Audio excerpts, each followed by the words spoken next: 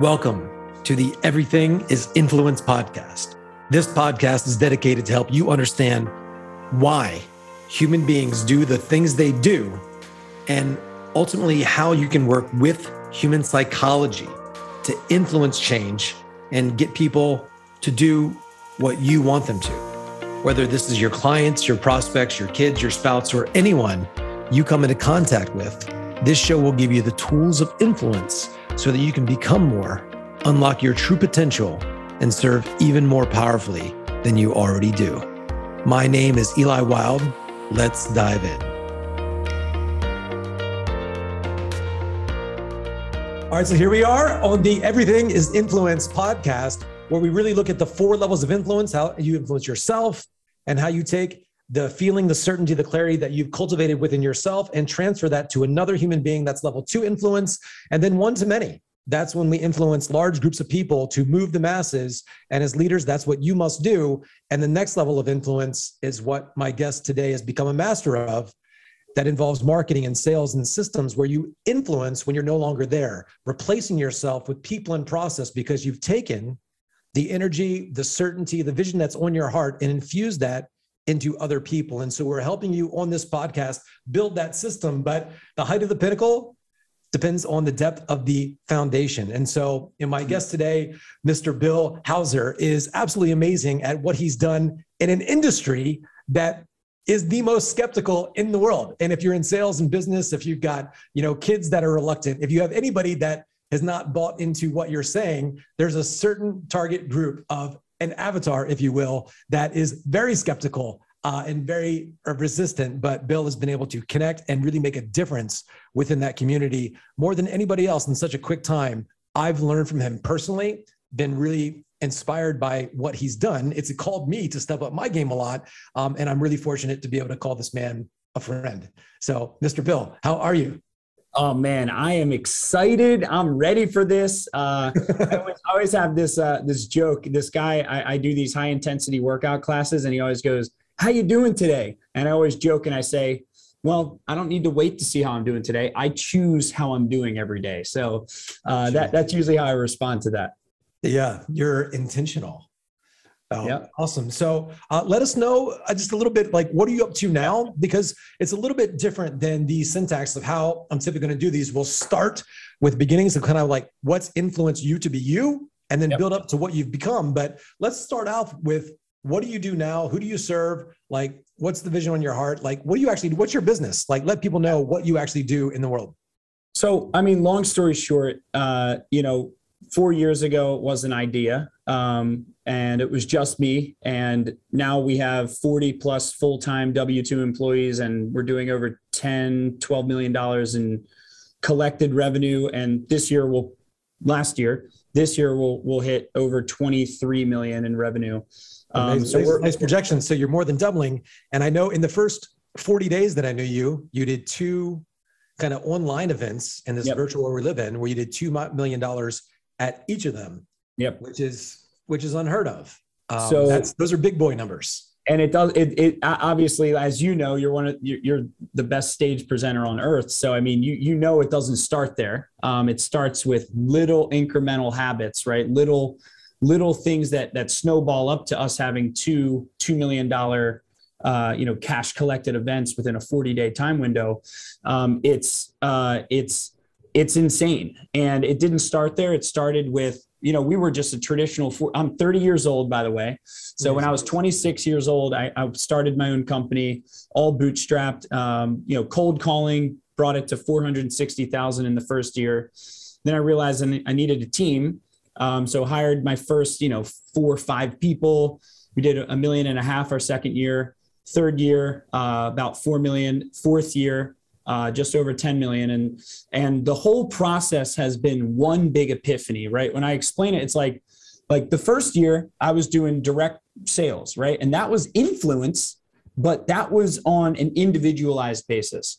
Year 2 was influence on an individualized basis, meaning I'm still doing sales, but then I also have to learn how to influence a team of people, right? As I hire my first 5 people. Then the needle mover was learning how to take everything I learned in sales, which this better than anyone else I know on earth, And how do you convey that to a group of hundreds of people, right? And that's when I started learning about webinars. I met Jason Fladlin. He was gracious enough to give me hours of his consulting time to teach me the ropes on webinars. And when COVID-19 hit, I don't know if I've ever told you this story before, I broke down crying in my office because my family went bankrupt in 2008. We lost everything. Part of the reason I'm fueled to have such high growth goals in business is I'm fueled by fear. I'm fueled by the fear of, I don't want the bankruptcy that happened to my family to happen to not only my own business and my team now of 40, but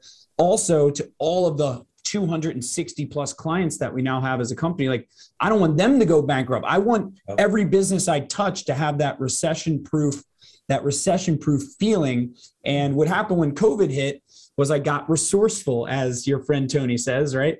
I got resourceful and I thought to myself, how can I be of service to an industry, right? And we were just serving lawyers at that point. And I said, can I put on a talk show that turns the world's biggest adversity, COVID-19, every law office, every courtroom was shut down. You know, all these law firms are depending on PPP loans and government subsidies. And I said, let's put on a talk show and let's get 4,000 law firms funded with PPP loans, right? And what's a PPP loan, just for everybody here? Yeah, it stands for the Paycheck Protection Plan loan. When COVID-19 hit, the government signed a bill that every business could get a certain percentage of their salaries that they pay out, and they could get that in terms of free money from the government as a refundable loan. So the PPP loan was basically a subsidy to every hurting business out there in the United States when COVID hit. So, just for context here, you have a marketing firm that helps lawyers build their practices. Yep. And so your target market is still lawyers. You work with lawyers, basically. This very skeptical audience, helping them have success, and it's a lot of done for you. Yeah. Done for your marketing business. But it's also, we have a $4 million coaching business as well, which is on annual recurring revenue. So, you know, we have 120 coaching members that pay us anywhere between $2,000 to $3,000 per month on 12-month contracts. Wow. With an 80 to 95% annual renewal rate. So we have like systems and processes behind, we don't have a coaching, you know, I'm not milking out my personal brand, which is really just known in the legal community. I'm not known anywhere else. But I'm not just milking out my personal brand to snap people for a big lump sum coaching program, and then they fade off 3 months in, and then they don't end up getting the value they signed up for. Like we build a coaching business. We have program advisors. We have like systems and processes, intellectual property, tools, frameworks built. So that was a really fun experiment. And you're not a lawyer. No, not at all. And you weren't and at such a young age, did you just see something at 26 and said, here's a niche, here's an opportunity, let me take some marketing expertise. Like how did you get to this point? Yeah. So here's the thing. The less like your target client you are, the more interesting you're going to be to them. Right. Yeah. So the fact that I'm not a lawyer was my biggest insecurity, Eli. It was my number one insecurity on those first 2 years in the business. Mm-hmm. And it ended up being my number one selling point. So when we started the talk show and we started getting thousands, I mean, I had 4,000 lawyers live on a webinar when we started this show during COVID. And I asked people, like, I was just getting vulnerable with the audience one day. And I was like, don't you guys think it's weird I'm not a lawyer? And the chat lit up and everyone was like, no, that's why we listen to you. Mm-hmm. And I had hundreds of it. And it was an epiphany moment where I realized that the fact that I was younger, the fact that I knew the internet was actually appealing to my target market. Yeah, that's awesome. And so what made you pick that target market? So how did you get into this? Yeah, it's funny. So I'm not a lawyer, so it was a strategic decision, right? So we were serving contractors originally, and I downloaded this tool called IBIS World, which is an industry research tool. And I was looking at all these different verticals of business that we could serve in our agency. And the contractors that we were serving weren't paying their bills. because I found out afterwards that a $1 million contractor or construction company is worth as much as a $400,000 law firm because of the profit margin, right? So the contractors weren't paying their bills. And I said, I got to find a different business model. So I went into this tool and I found that law firms are less recession affected. And my number one fear was to have a business that depends on people's discretionary income, right? Because then when the recession hits, my business goes down too, especially in a marketing business. So I said, how can I choose an industry that is pretty flat through tough times? Because people don't stop hiring lawyers. Like actually hiring lawyers goes up during recessions for bankruptcy lawyers. Oh, bankruptcy. Bankruptcy and personal injury, the person doesn't have to pay, right? It's all contingency fee. They don't, the insurance company pays, right? So that was one of the more, I guess it was luck partially, but it ended up being one of the core reasons that our business was able to grow was we picked the right industry. And you got into marketing how? You were in marketing before. It's new to you. It's like most people pick up a Dan Kennedy book or they hear about something or they see Russell Brunson at this point. How did you get into marketing? So what did you go to school for?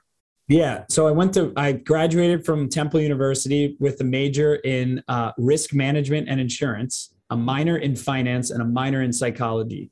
I was like 4.0 for 3 years. And then I remember this one day I went home and I told my mom, I think I wasted all my time getting good grades, right? She looks at me, she's like, what are you talking about? I was like, this doesn't apply. And the entrepreneurial light bulb started going off.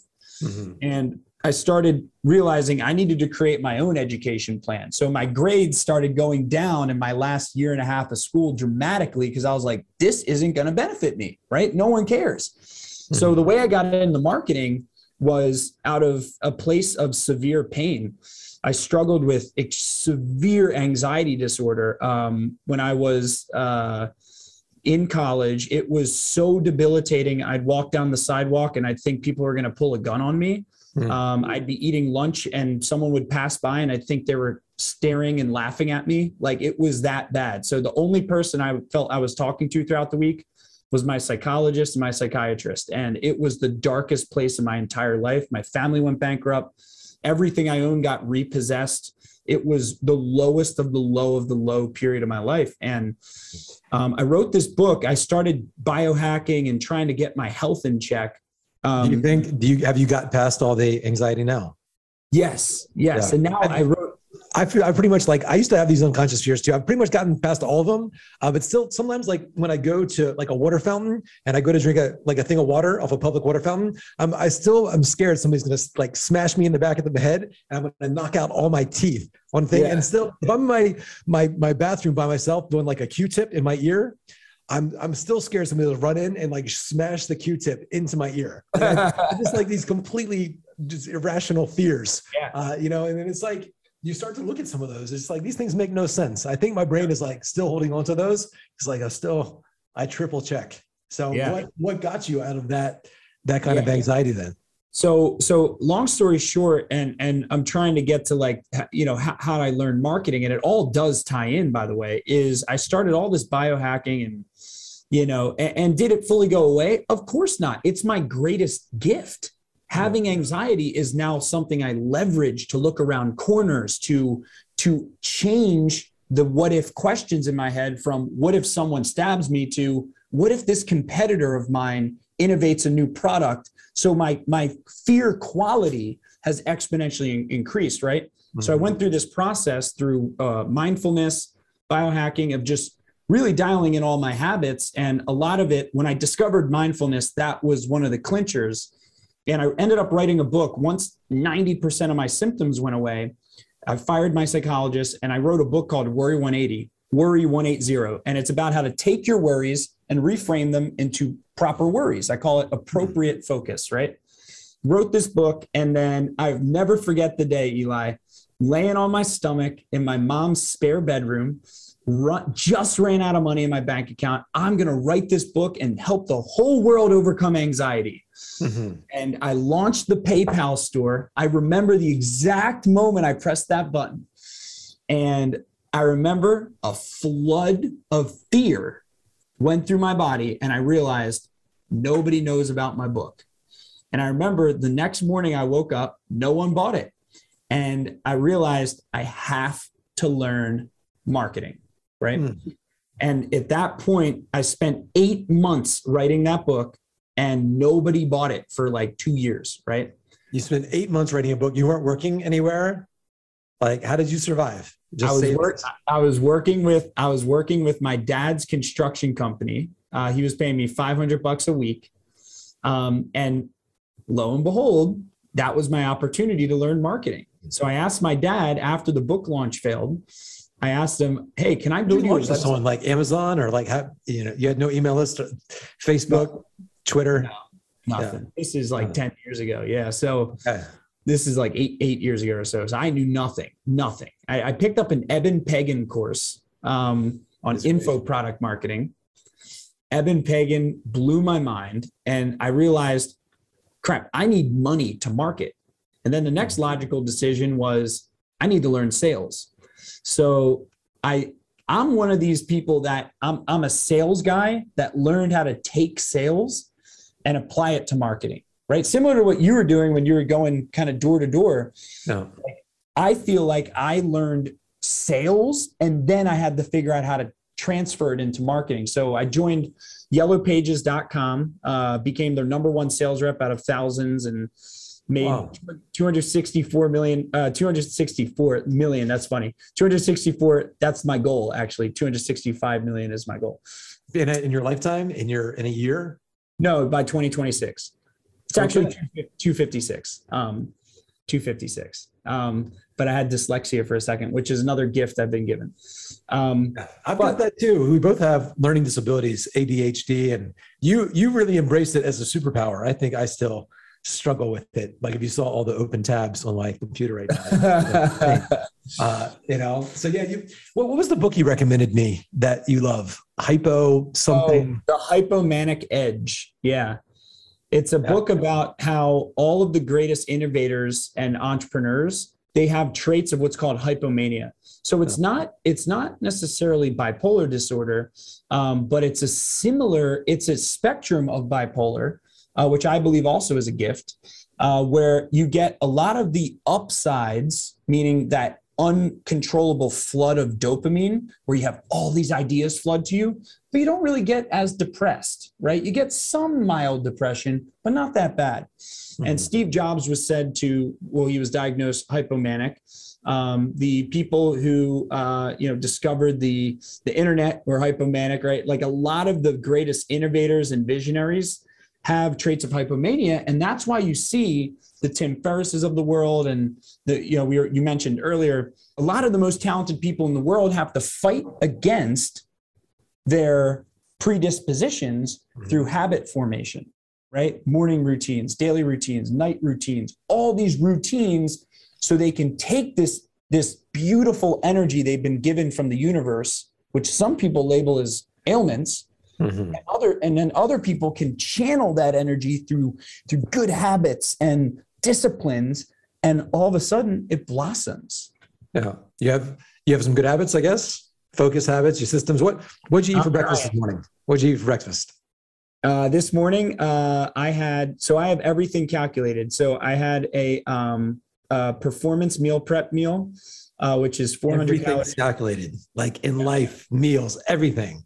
Yep, everything's systems process. MyFitnessPal, it's all calculated. Yep. Yeah, and so do you have somebody prep? You have somebody prep your meals, structure everything.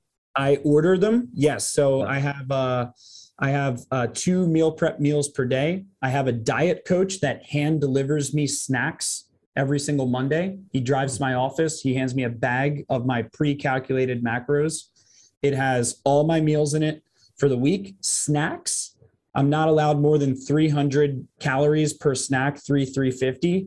And I just keep testing. So like I test what time do I eat my protein bar in the morning. So we're testing right now. Does it make sense to take it at 8:30 or 9:30? When does my first legit meal work, right? Based on my energy. When does my 200 to 300 calorie snack midday work, right? And I feel like a lot of people need to innovate when it comes to their energy, because it's all you have. It's the number one asset. I do high intensity interval training 5 days a week. It's one step at a time, one step. But here's the thing: I would have never learned those habits if I didn't have the pain of my anxiety, and that's where I built a lot of those disciplines, because I was forced to. I had to learn those disciplines in my early 20s. Mm-hmm. And so you created some structure and systems for your mindset, emotions, health, everything. Do you have a specific morning routine? Oh yeah, extremely. Yeah. What is it?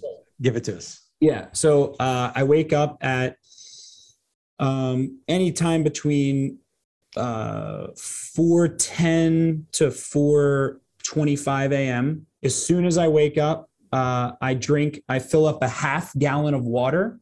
So before 8:30, I've already drank a half gallon of water with one thing of electrolytes in it. And then, so that's electrolytes. The dip ones. Right now I'm using Liquid IV is what I'm using. Okay. Yeah. So just one of those 50 calories. It spreads out through all the stuff. So then I immediately use a Philips blue light, which is a blue light that simulates the sunlight, triggers your sleep-wake circadian rhythm. And I write down all of my top 5 gratitudes, my goals, and I categorize my goals by health, business, personal, and then relationships and spirit. I categorize those together. And then my purpose statement. Then I pace back and forth in my kitchen. I recite my Napoleon Hill Think and Grow Rich purpose statement out loud. I film it on Instagram every single day. On Instagram, really, every day? Yep. By the X day of 2023, I'll have in my bank account this amount of money, which will come to me in various amounts from time to time during the interim, all that stuff, and then there's the self-confidence formula. Yeah. I did that every day for years, as you can tell. I do that every single day. Yeah. I do the whole thing. I made that book. I read the book so many times and I wanted to really embody it. I made that book into an audiobook with my own voice, because I wanted to work on my speaking and my articulation, because I didn't speak very well. And so I noticed that I mumbled a lot. So I made 3 books into audiobooks with my own voice, and I'd enunciate and, work on that, because your communication it's really important when you open your mouth. You speak very well, and I guess you have to, speaking to lawyers.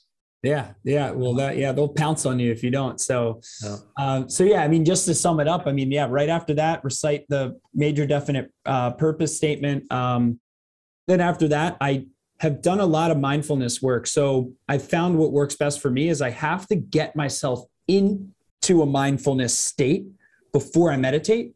Otherwise, it just becomes a task. So I've meditated for 6 years. What does mindfulness mean? Just being mindful of your breath, slowing down. Like, what does that mean? It's awareness of thoughts and sensations without judgment.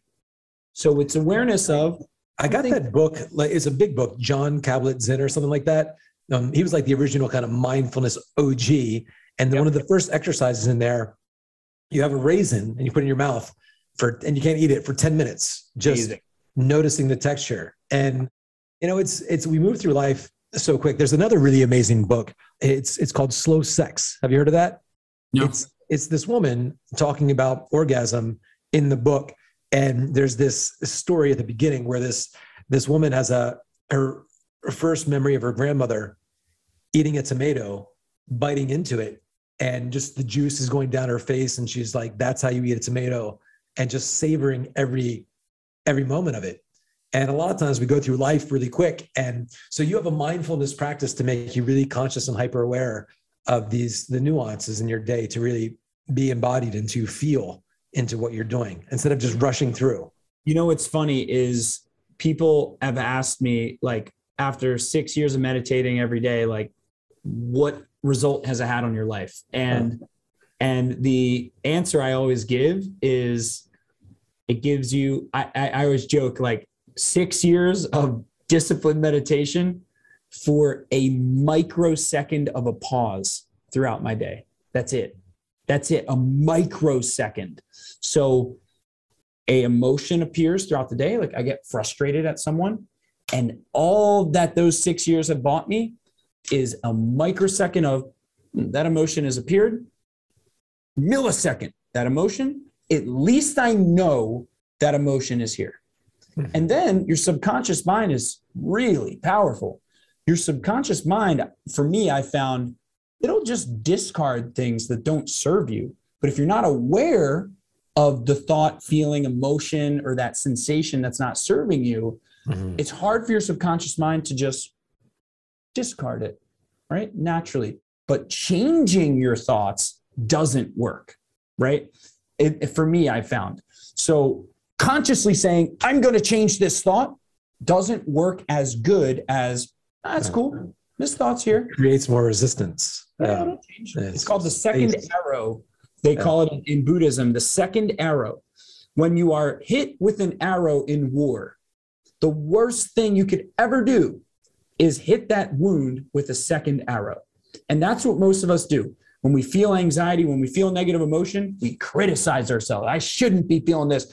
Shame on me. And that's a second arrow, right? Your arrow should be externally focused, right? What can I do to change what happened with this arrow in me? You know? Yeah. So you get up, you super hydrate, you read your mission statement, it's the whole thing, and then you meditate.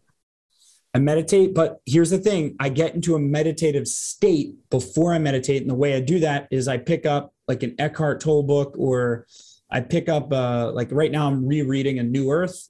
I teeter between, New Earth or The Power of Now, right? It's just I teeter through them. And so I'll read an excerpt from it. I'll reflect on the statement, and then I'll meditate. And then after I meditate, here's the key, is I have a meditation journal in my phone. And I will just write down, how did I sleep last night?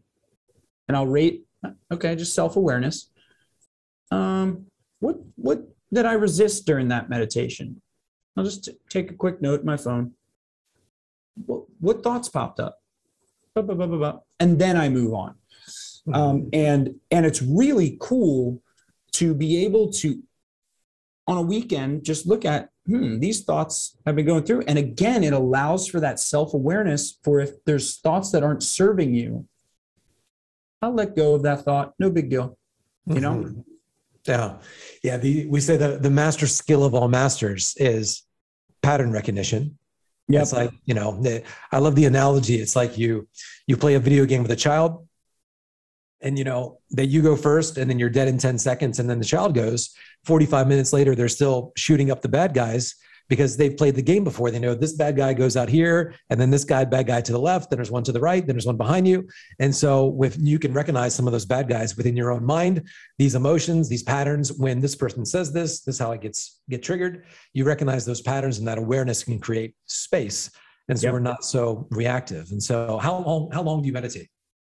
So right now, I'm doing an average of 17 minutes. When I do 10 minutes, I find it's an excuse I've found for myself. So I found that it is I don't have the time excuse.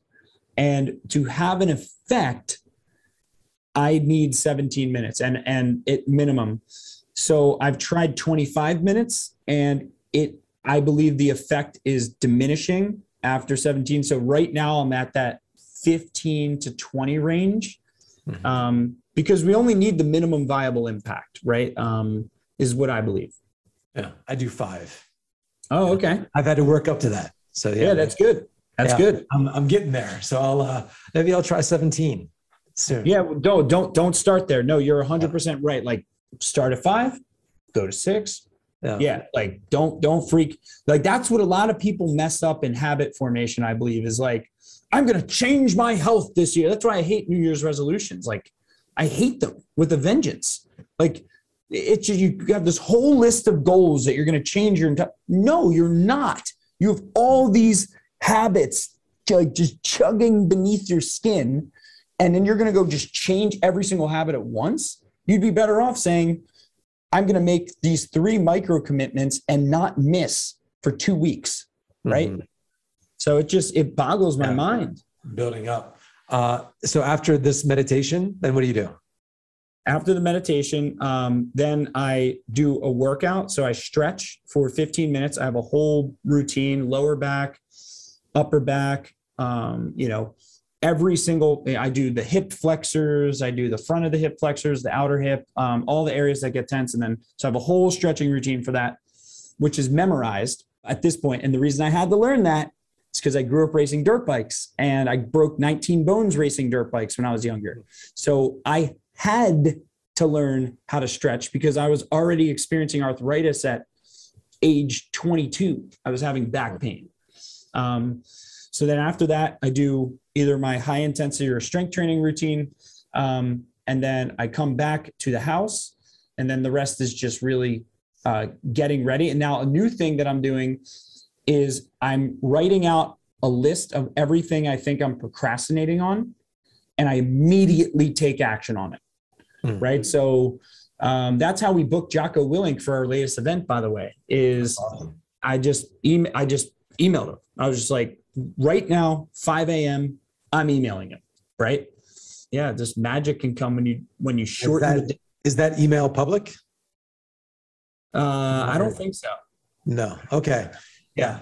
Yeah. Because you had Jordan Belfort on the last one and Damon John. Yeah. Yep.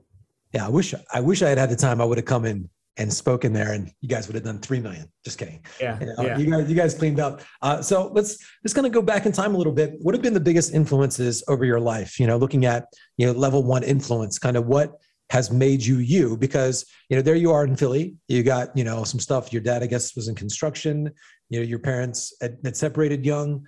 What's kind of got you to this level of discipline and focus and, just commitment and consistency in what you're doing that's got you to this point? What have been the biggest influences that have driven you? So I know that your intention is to build a world-class top, business podcast. And I got to tell you, I'm also passionate about doing something similar in my life because of the impact that people like you who give freely information to help others had an impact on me when I was in my hardest places. So to answer your question, tongue in cheek, YouTube.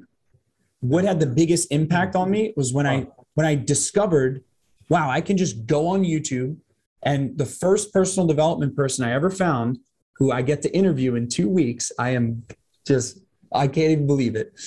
Brian Tracy. Wow. So yeah, I'm just great. so. I've met him. He's a gentleman. I probably met him 20 years ago. Wow. Yeah. He's been at this for a long time. Talk about OG. Yeah.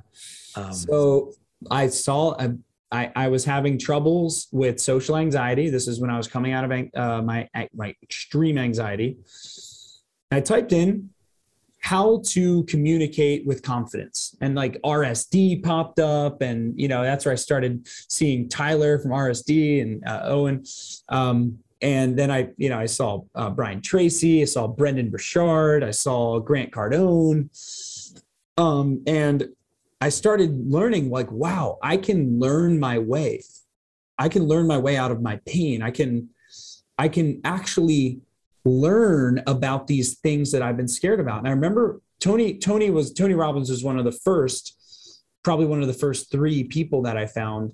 And I was always so embarrassed, Eli. Like, I was so embarrassed to tell people that I was a deficient human being and I needed personal development. Mm-hmm. And I remember this one day at college, this guy, George Holvis, his name was, we were in the open area of college, this big open meeting area. I remember I told him, Tony Robbins, blah, blah, blah, blah, blah, blah, blah, blah, blah. And then I got scared. I was like, crap, he's going to criticize me for going into that personal development stuff. And he immediately replied back to me and he was like, oh yeah, I saw that video too. Like, Tony's awesome. And then I saw a video from Real Social Dynamics, and Tyler was talking about the power of now and Tony, and just saying it under his breath, like not even like just throwing around the terms like they were water to him, like Tony Robbins, Eckhart Tolle. And I started thinking, like, wait a second, is there a world where personal development is like embraced and I don't have to be hush hush about it? Mm-hmm. So I redesigned my entire social circle. I get goosebumps right now as I say this, and I'm like flooded in goosebumps because I remember that moment where I looked at everyone around me and I realized everyone around me was not investing in themselves in personal development.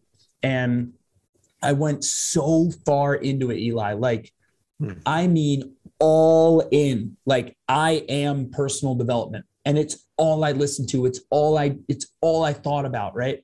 Mm-hmm. So every single day to and from class, I'm listening to High Impact Communication, which is a Brian Tracy tape.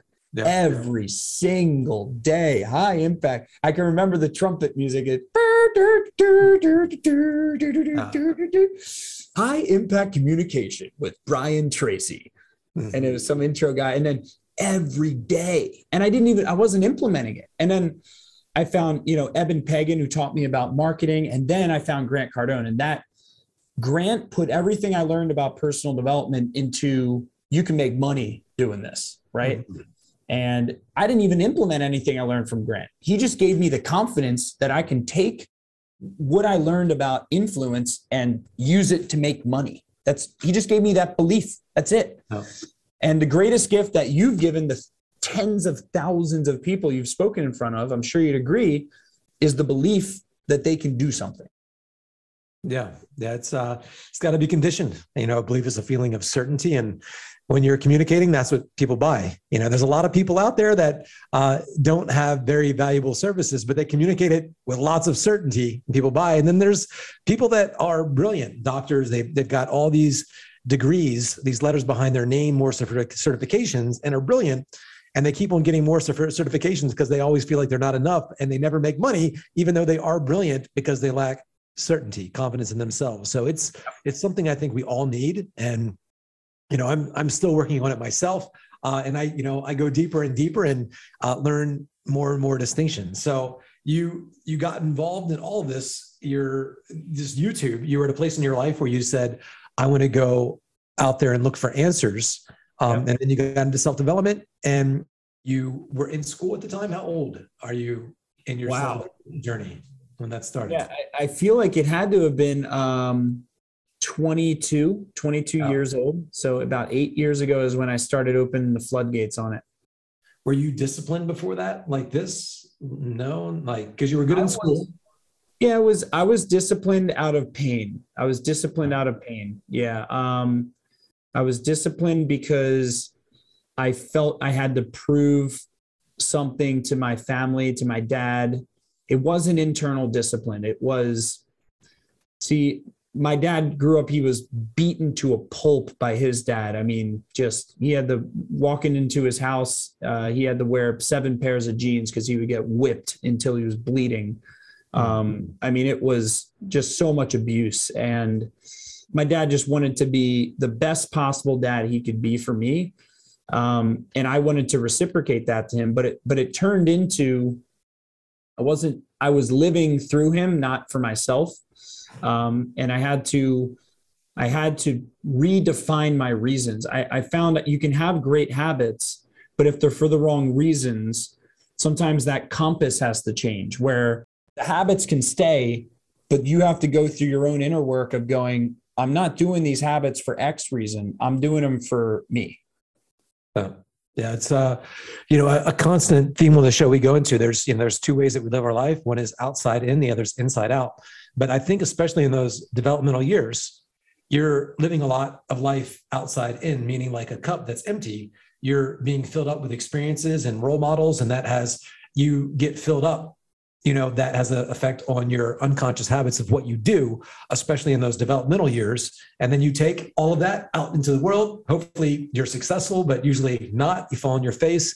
And there's a resiliency there for some, sometimes not. But you had a point in your life, you started looking for answers, and going into, following the structure of this, a lot created this bill, this frame, how you influence yourself. And you had a lot of discipline.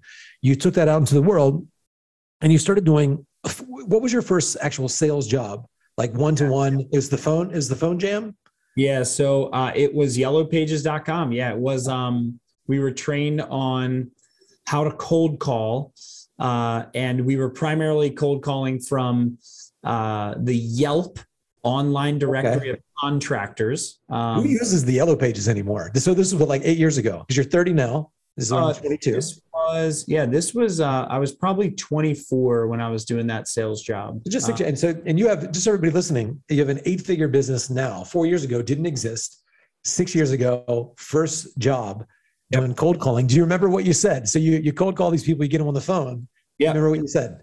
Yep. Yeah. Hey, this is Bill. And I was so good at it, man. I mean, like all this other stuff I tried. It's a hard job. It's a hard job. Up to that point, I was like, and that's why you got to try a lot of stuff. I mean, I hated it. Don't get me wrong. Cold calling was the bane of my existence. I hated it. You need some thick skin.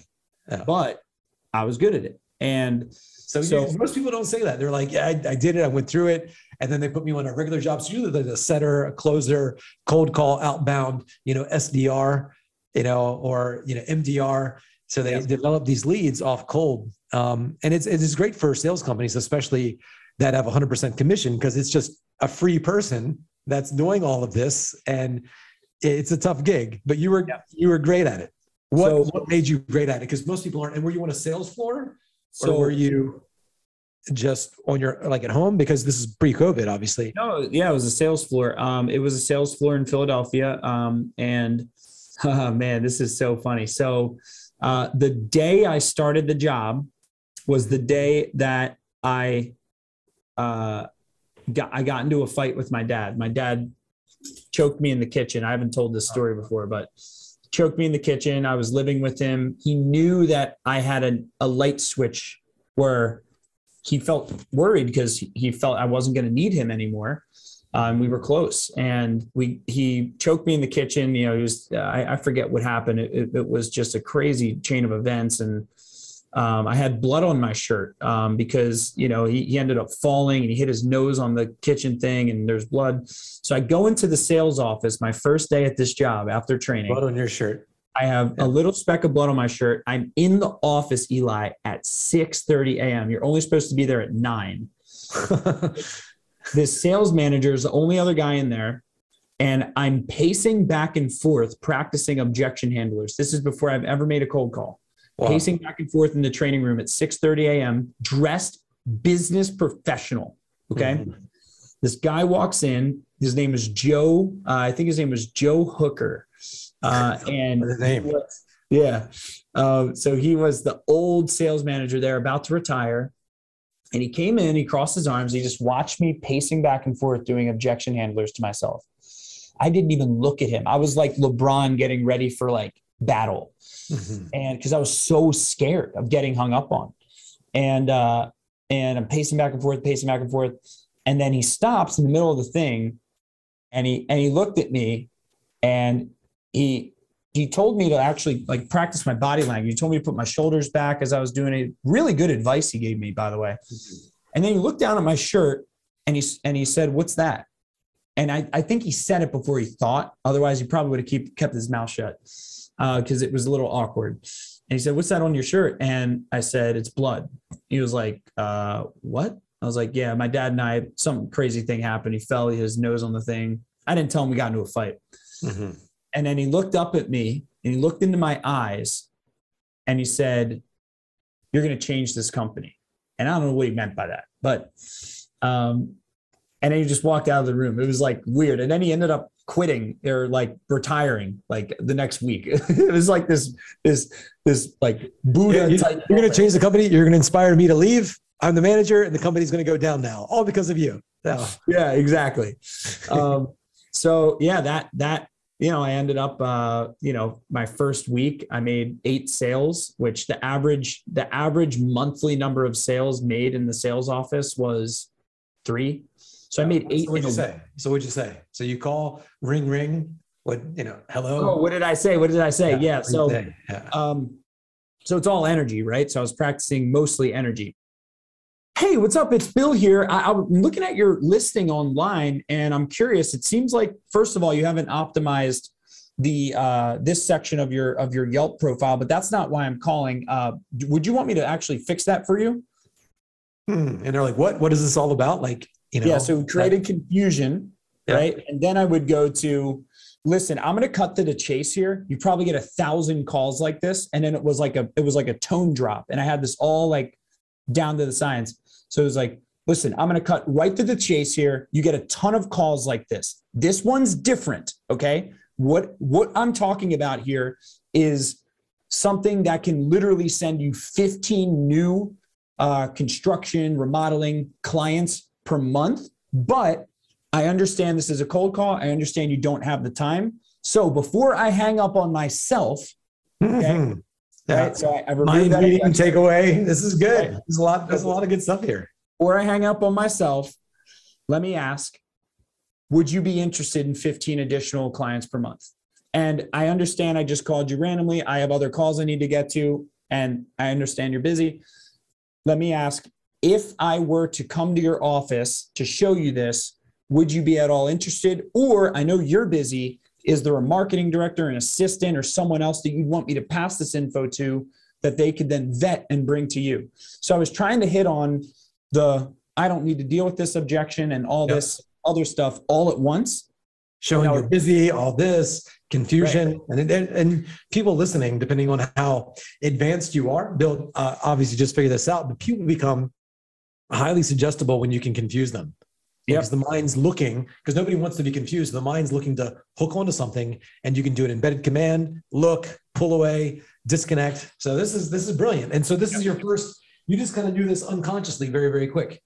So yeah, and that's where I knew that this was a gift. Was I was trying different scripts and methods to do the cold call, and then I realized that there's some God-given gift was given to me for this. So I was able to innovate, but the key was I was able to script everything, and I knew structure. That was the key. Is I knew the intro, greeting, appointment set, appointment lock, confirm. Did they give you that structure, or did you kind of work that out? I learned that through the Cardone training primarily, and some other trainings that I did. But Brian Tracy has some good stuff. You know, it's a bit soft, and Grant's really aggressive. There's not much technique with Grant stuff, but his mindset, he's just there. You know, I could see that being your style. Were you this articulate back then? Because you have a very nice cadence with your voice. You're articulate. So my biggest secret in the sales game was rapping. It was industry expertise. So that's getting the appointment is a completely different sale. Yeah. That's a little bit of confusion, a little bit of scarcity, and a little bit of like, you're going to miss out on this if you don't book this, no big deal. And then making them want to book the appointment, right? Mm-hmm. So that's what I always said. And I started making them want to book it. Yes. So doing a push way, like, I don't know if we should meet, it probably wouldn't be. And then they would go, no, I want to meet with you. Right. So it would be like and I would always I would put my tail between my legs when I asked for the appointment. I'd be like, maybe right now is not the time, or, I would say the objection before they did. And then they go, nah, I'll meet with you. You seem like a reasonable guy. Isn't that interesting how human psychology works? It's like when you do that, they lean in, and just because this just popped in my brain. And hopefully you can break off a little bit of something for everybody here with the rap game. Yeah. If there's so me not being the most articulate kid, voted like the quietest kid in school. When I got my first sales job, I put a pencil in my mouth horizontally, and I'd bite down on it, and I would say the alphabet, or I'd say affirmations to force my mouth to articulate around this pencil in my mouth.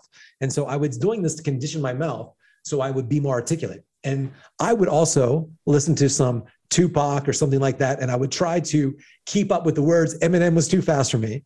Yeah. And that's how Ed Sheeran, who is a stutterer, became really good, is learning all the words to Eminem. And you have a gift when it comes to the articulation and rhyming and the rhythm and cadence from, I guess, practicing how to rap. Yeah. And that's also, it's a gift. It is. I was a musician growing up. I was a lead singer right after I did dirt biking, and we played in front of hundreds of people. And what's interesting is I always ask myself, how am I going to take my experience in music and stage performance and tie it to business? And, as Steve Jobs says, you can't connect the dots looking forward. You can only connect them looking backwards. And now, we built an 8-figure business primarily from me yapping on stage, just like I did before. And when I raced dirt bikes, I was the class clown. Everyone was always filming. I mean, there's still videos of me. I used to go by Billy Hauser. If you type that in on YouTube, you'll see some hilarious, outlandish videos of me like doing weird, random stuff when I was a really young kid. And I've always liked being the center of attention. But specifically to answer your question on the sales function, I use this approach called the industry specific approach, which I kind of coined, where I would try to not talk about the product at all, right? And I try to make the sale without talking about the product at all. And it would be all about their industry, meaning, hey, listen, I understand you're a remodeling contractor. You probably don't just want the cabinet work. You probably don't just want the flooring work, right? Right. So I'm assuming you want the full bathroom rehabs, the full kitchen rehabs, or preferably the entire house renovations, right? So I'm assuming that if we got you the full house renovations, you also wouldn't want that in low income zip codes, right? You'd probably want that in the higher value zip codes and the people who can actually afford. So do you mind if I show you A, how to get the full house rehabs, B, how to get the full house rehabs in the right zip codes, and C, how to pre-vet people so they know they can pay? So here's what we do. We choose the right zip codes. We make sure we're only targeting keywords that are relevant to the full house remodel, like people who are typing in stuff like full house renovation, house renovation. The word renovation has an 80% higher chance that people are going to want their whole house renovated than the word remodel, which is typically just the bathroom or the kitchen, right? So we go after those renovation keywords, and we then send everything to a targeted landing page, Pause, right?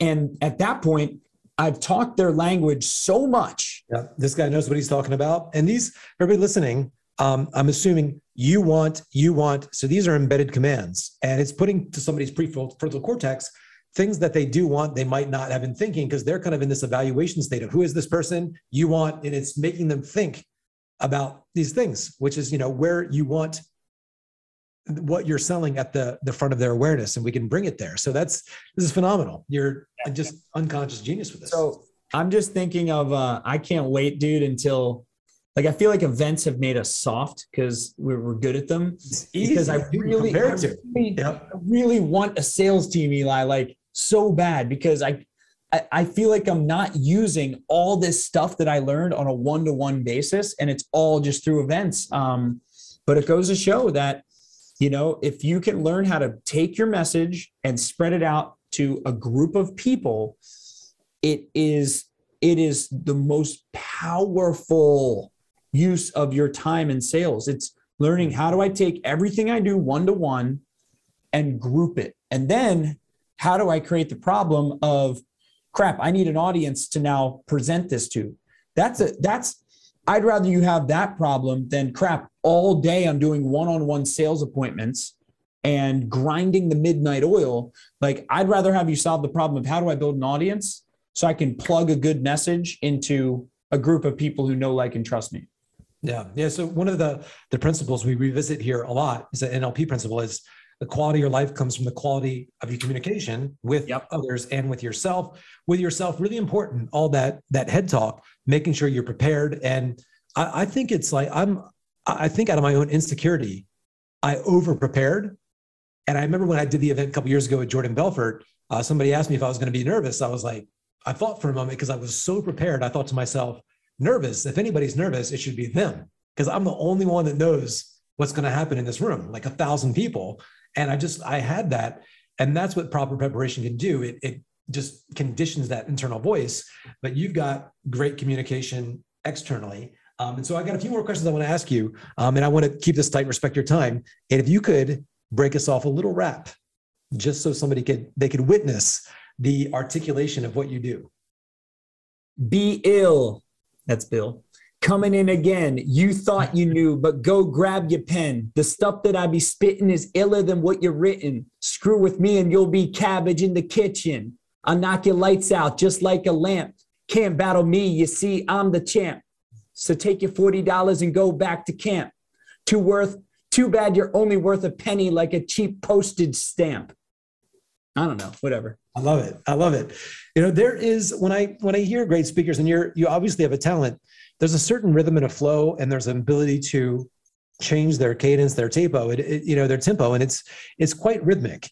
And sometimes too, when you're speaking on stage, all of that, in order to influence somebody, we have to keep their attention.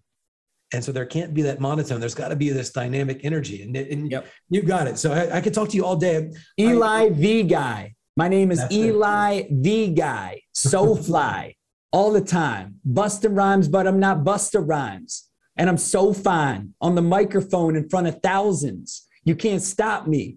I'm going thousands of miles an hour. It's so crazy, like Patrick Swayze in the back of a Mercedes with all of the ladies. I love it. I love it. So we're getting an understanding of how you influence yourself, kind of how you got to that point. You took sales, you did one-to-one, level 2 influence, we call it. And when was it that you started to get into this niche and build a team? So, as it relates to level 3 influence, there's what you do from stage. And, we are in the same mastermind. I remember even seeing you, and another principle I want to kind of make sure people get here. I connected with Bill inside of a mastermind, but part of the reason I saw him, one thing I did see him stretching over to the side, taking care of his health, because we're sitting there all day, but he asked lots of questions.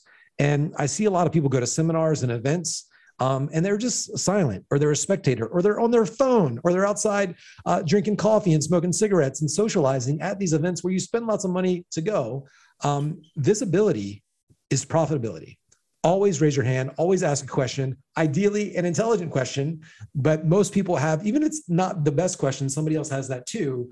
And you are in a room of other people that have paid to be at an event, and you shine a light of awareness on you that you are a person. And if you can formulate a good question at that place in these masterminds, it's huge. And Bill had a lot of great questions. And I was like, who's this guy? And you had this energy.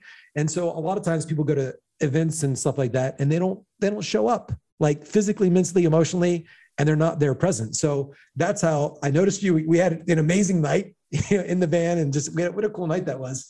And so you, as it relates to this, what we call level 3 influence, you've taken this, you've built a company, you figured out marketing, you hired some people to do the different aspects. There's what you do internally as far as internal communication, leadership, structure. And then there's the other form of level 3 influence, one-to-many, where you are able to move masses of people through your communication online, in person, to buy into what you're saying to the point where they actually invest, not giving you claps, but giving you conversions. And so what are your beliefs, your best practices around this thing called one-to-many influence? Because I believe you have this certainty. You have to have this confidence, this certainty in yourself, and then you demonstrate it one-to-one. And then there's one-to-many where you can now scale, but it still involves your time. And then level 4 influence, you remove yourself with people and process. But in order for that to stay, you have to have infused your principles and your values into people. That's why some business owners will remove themselves from the process. They take a vacation, go for 2 weeks, and the company falls apart. You're able to manage a team of now 40 people and expanding. What do you believe? Like, what do you think? Because you've done this very, very quick, and you're communicating even with the one-to-many sales side to a skeptical audience, marketing and sales, which there's a lot of gibberish out there. You've cut through, you provide real value. You do have an amazing offer. That's a no-brainer for people to take. But what has made you so successful so quick in this industry? Yeah. So first of all and this goes against what a lot of people teach, is like, teach from the heart. Like, don't game it. Like, if you're not giving your absolute heart to your audience, they will catch it. Like, so in the beginning, okay, I learned different methods of kind of pre-suading at the beginning of the event, getting audience participation. I could go into some of that, but the rubber hits the road when the audience senses, whoa, this person really cares. Like, so is that like a mistake you see marketers making, not showing empathy, not showing concern? Yeah, it's just, I mean, like, if here's the way I've always operated, Eli, is And I say this every time I present. I held a talk show today. We had 280 lawyers live with a business that does a business owner I interviewed who does 150 million a year. And, you know, every time before I went on stage, it's actually right before this had happened. I asked myself, if this was my last speech ever, if I died tonight, what would I want to teach? What would I want to do? And is it really about hacks and all this BS and manipulate? No, it's not. It's like, no. Like, I really want you to get out of your way. Now you're starting to, for those listening right now, you're going to start seeing why I'm able to get like 2 million on it. By the way, on a 200 person to 300 person audience, we're able to collect $2 million predictably from virtual events that only cost us $100,000 to put on with limited overhead. And the way we're able to do this is because like, you're going to start seeing this. Like, I really want you. Push aside the tips, the tricks, the tactics we're going to teach you. Push this aside. I want you to become the person that can implement those tactics. Okay? Because I could hand you the script. I asked everyone today, hey, in the chat right now, I want you to tell me this. What % of people, I hand you the script on how to build a $10 million law firm today. It arrives in the mail step by step, okay? You learn how to hire, how to double your leads, how to double your case volume, how to double your law firm. Let me ask everyone a question in the chat. Go ahead, type in, audience participation.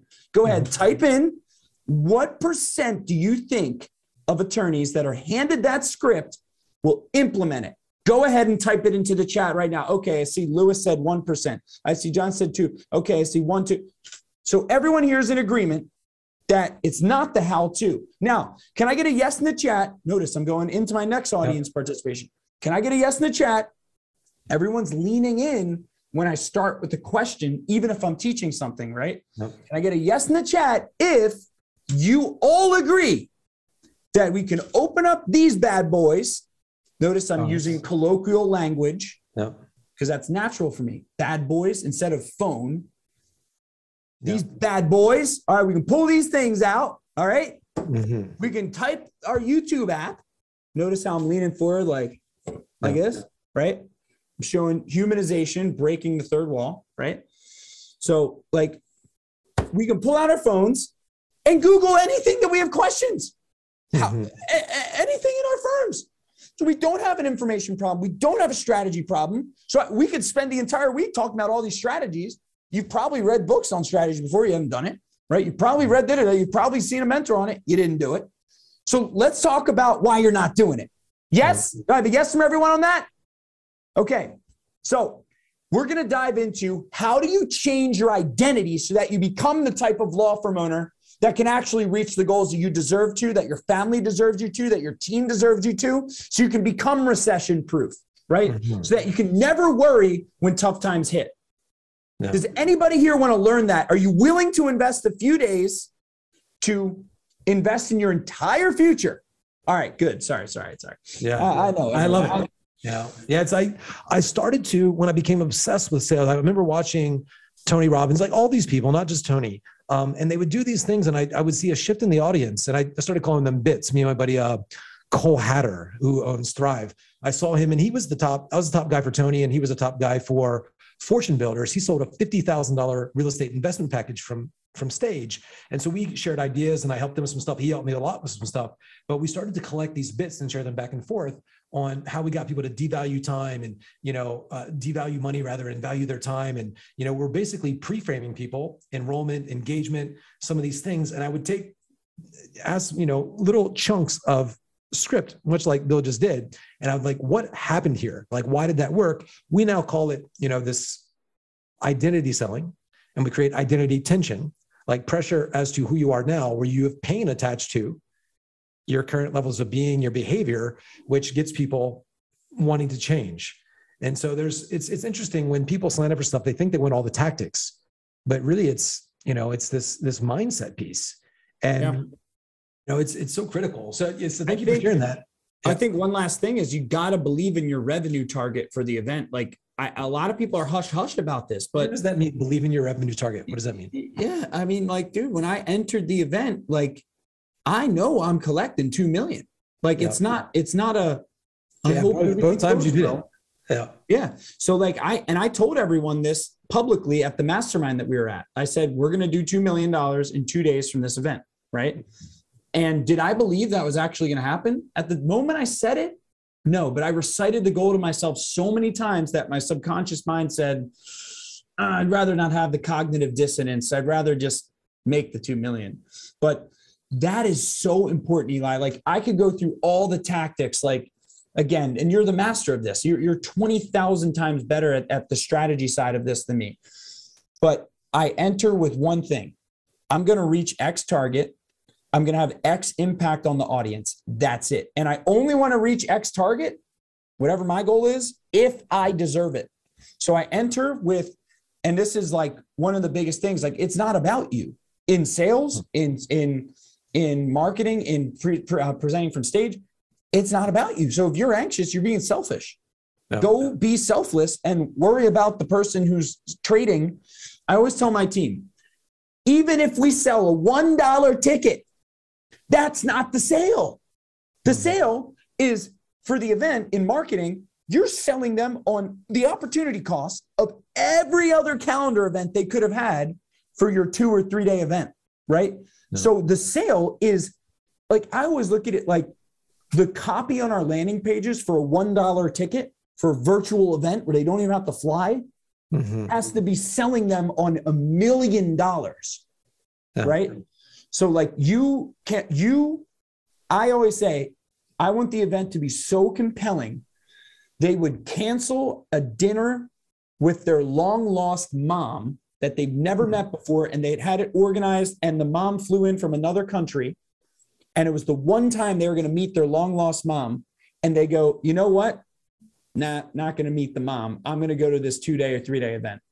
And I know that's an unreasonable thinking process, right? And you could question, is that the right example? I don't know. But the point is this, like operating with that level of urgency with your pitch, with your offer, with the value you provide, and most importantly, getting people registered for the event is most important. If you get a captive audience, it's game over. And we get asked all the time to like sponsor these in-person events.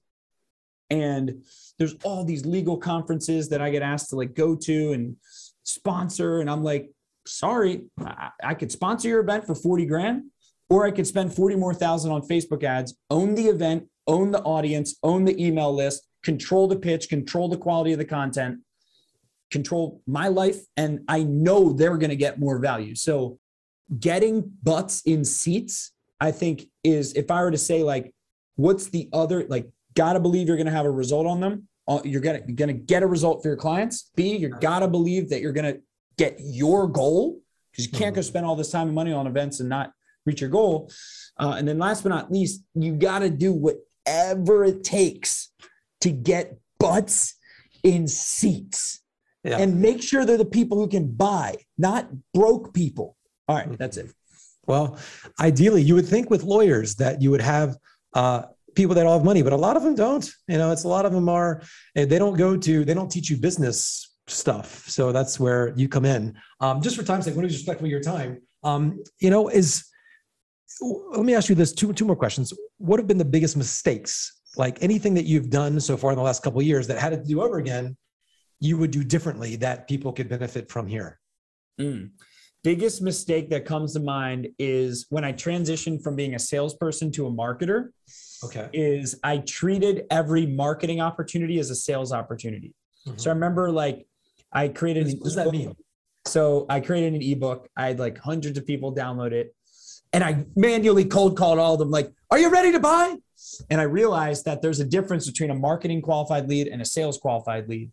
So that was one of the most painful lessons when I became a marketer rather than, primarily salesperson. That was the biggest epiphany. The second epiphany. You probably learned a lot though. You got to have conversations with all these people and get hung up on. It was not fun. Yeah. So that was one of the biggest mistakes I made. The next biggest mistake is like allowing culture toxins. Like I made the decision when I started the business, Eli, I'm starting a real business. I'm not starting a 4-hour work week company. Like we're having physical office headquarters. We're having, if I turn my camera around, you'd see cubicles with standing desks. We have behind this camera, this is our stage room, our mini stage room. We have 5 meeting rooms, 2 executive offices, standing desks, 2 kitchens, bathroom. Like we have a physical office space. We're buying another physical office in Tampa. I entered this business wanting to build a culture. Everyone else, let them do the 4-hour work week. It's not me. I'm building a culture. And that decision was, I went directly against it in the first like 5 to 10 people that I hired. Great people. They weren't the culture that I needed, right? Or wanted to build. So I spent a year and a half letting people stay on the team, on my team, who were not who I wanted to spend time with, or were not a reflection of our core values. And that was the second biggest, that was one of the top biggest epiphanies was, quite frankly, I am going to fire people. And now we fired over 32 people or so in just the last, 2 years. Quick to fire. That's key. Yeah. Culture, so, I mean, yeah, that's the level 4 influence. It's like making sure there's an alignment there. Last question. Is there anything else that you'd want people to know? Anything I didn't ask you about influence, about what you're up to, vision in the world? Anything I didn't ask you that I think I should have, that you think people should know? I think the one thing I think that everyone should know is how to reverse engineer your vision into reality. So like when I say that, Eli, I mean, like, we're talking about persuasion. We're talking about influence, right? Mm-hmm. Why influence? Like, you want to hold an event. What strategic priority does that tie into in your 3-year vision, right? You want to pitch a new product. What strategic priority does that fit into in your 3-year vision? Like, I wish people put more thought into, here's where I'm going 3 years from today. It's not up for debate. It's not a question. It's not a, I hope it happens type thing. We're going here. Like, I've said this every single year. Non-negotiable. We're going to $23.4 million this year, right? Wow. I'm not flinching. I'm not laughing, right? I said we're doing 8 figures last year. We exceeded it, right? Did I believe that was possible at the beginning of the year? No. I thought I was a pipe dream maniac. I thought everything was going to crumble. I thought I was a fraud. I thought I'm an imposter. I have all these fear thoughts, but you trudge through the fear, right? Mm-hmm. And I wish more people said, I'm going here in 3 years. This is non-negotiable. It's on paper. I've put in an Excel spreadsheet every month's revenues, personally, my income or whatever it is for business, every month's revenues for this entire next 12 months. I already know how much money I'm going to make in February, March, April, May, June, July. I know when we're going to scale marketing spend. I know when we're going to not scale it. I know when we're going to scale payroll when we're not, right? So I wish people worked from vision gives you courage. So if your vision is clear, it's not hard to spend $300,000 a month or $500,000 a month on marketing if we're going to 2 or 8 million a month by the end of whatever the number is by the end of this year. So I wish people spent more time on finding out how to take where they're going, document it, encode it, and then all of your marketing and sales activities plug into a big plan for the future. Awesome. So this is awesome, my friend. I look forward to seeing you hopefully in a couple of weeks. A lot to reverse engineer. I'm going to have more questions for you, and we'll put these in the show notes. So hopefully you guys got a lot out of this. This is somebody, I know a lot of you listening to this are young, relatively new in your career. Within 4 years, going from just being on the phone to building a 40-person company that's going to do multi 8 figures, not a small feat, my friend. You're a great leader. You're a great friend. And, I've just loved seeing your growth just even in the last few months that I've known you. So a lot to unpack here. Thanks so much for being so generous with your time. I know it's the one thing you can't get back. We're all super grateful. And I'm going to be more mindful starting tonight with my 6-minute meditation. Woo! That's good. Love that. That's it. Awesome. Thank you so much, Bill. Talk to you soon. Bye-bye. Thanks for listening to this episode of the Everything is Influence podcast. If you got value from this episode, loved what you heard, and you want to go deeper into really understanding the core fundamentals of influence, then I have one more gift for you. I've put together a special training just for the listeners of this podcast that breaks down the 4 levels of influence and how to start using these tools in your life today. If you want that free training, then go to wildinfluence.com/go. That's wildinfluence.com/go. That's wild with an E at the end, then influence.com/go. All you need to do is enter your name, email, and phone number, and we will send that over to you straight away. Until the next time, my friend, this is Eli signing off from the Everything is Influence podcast.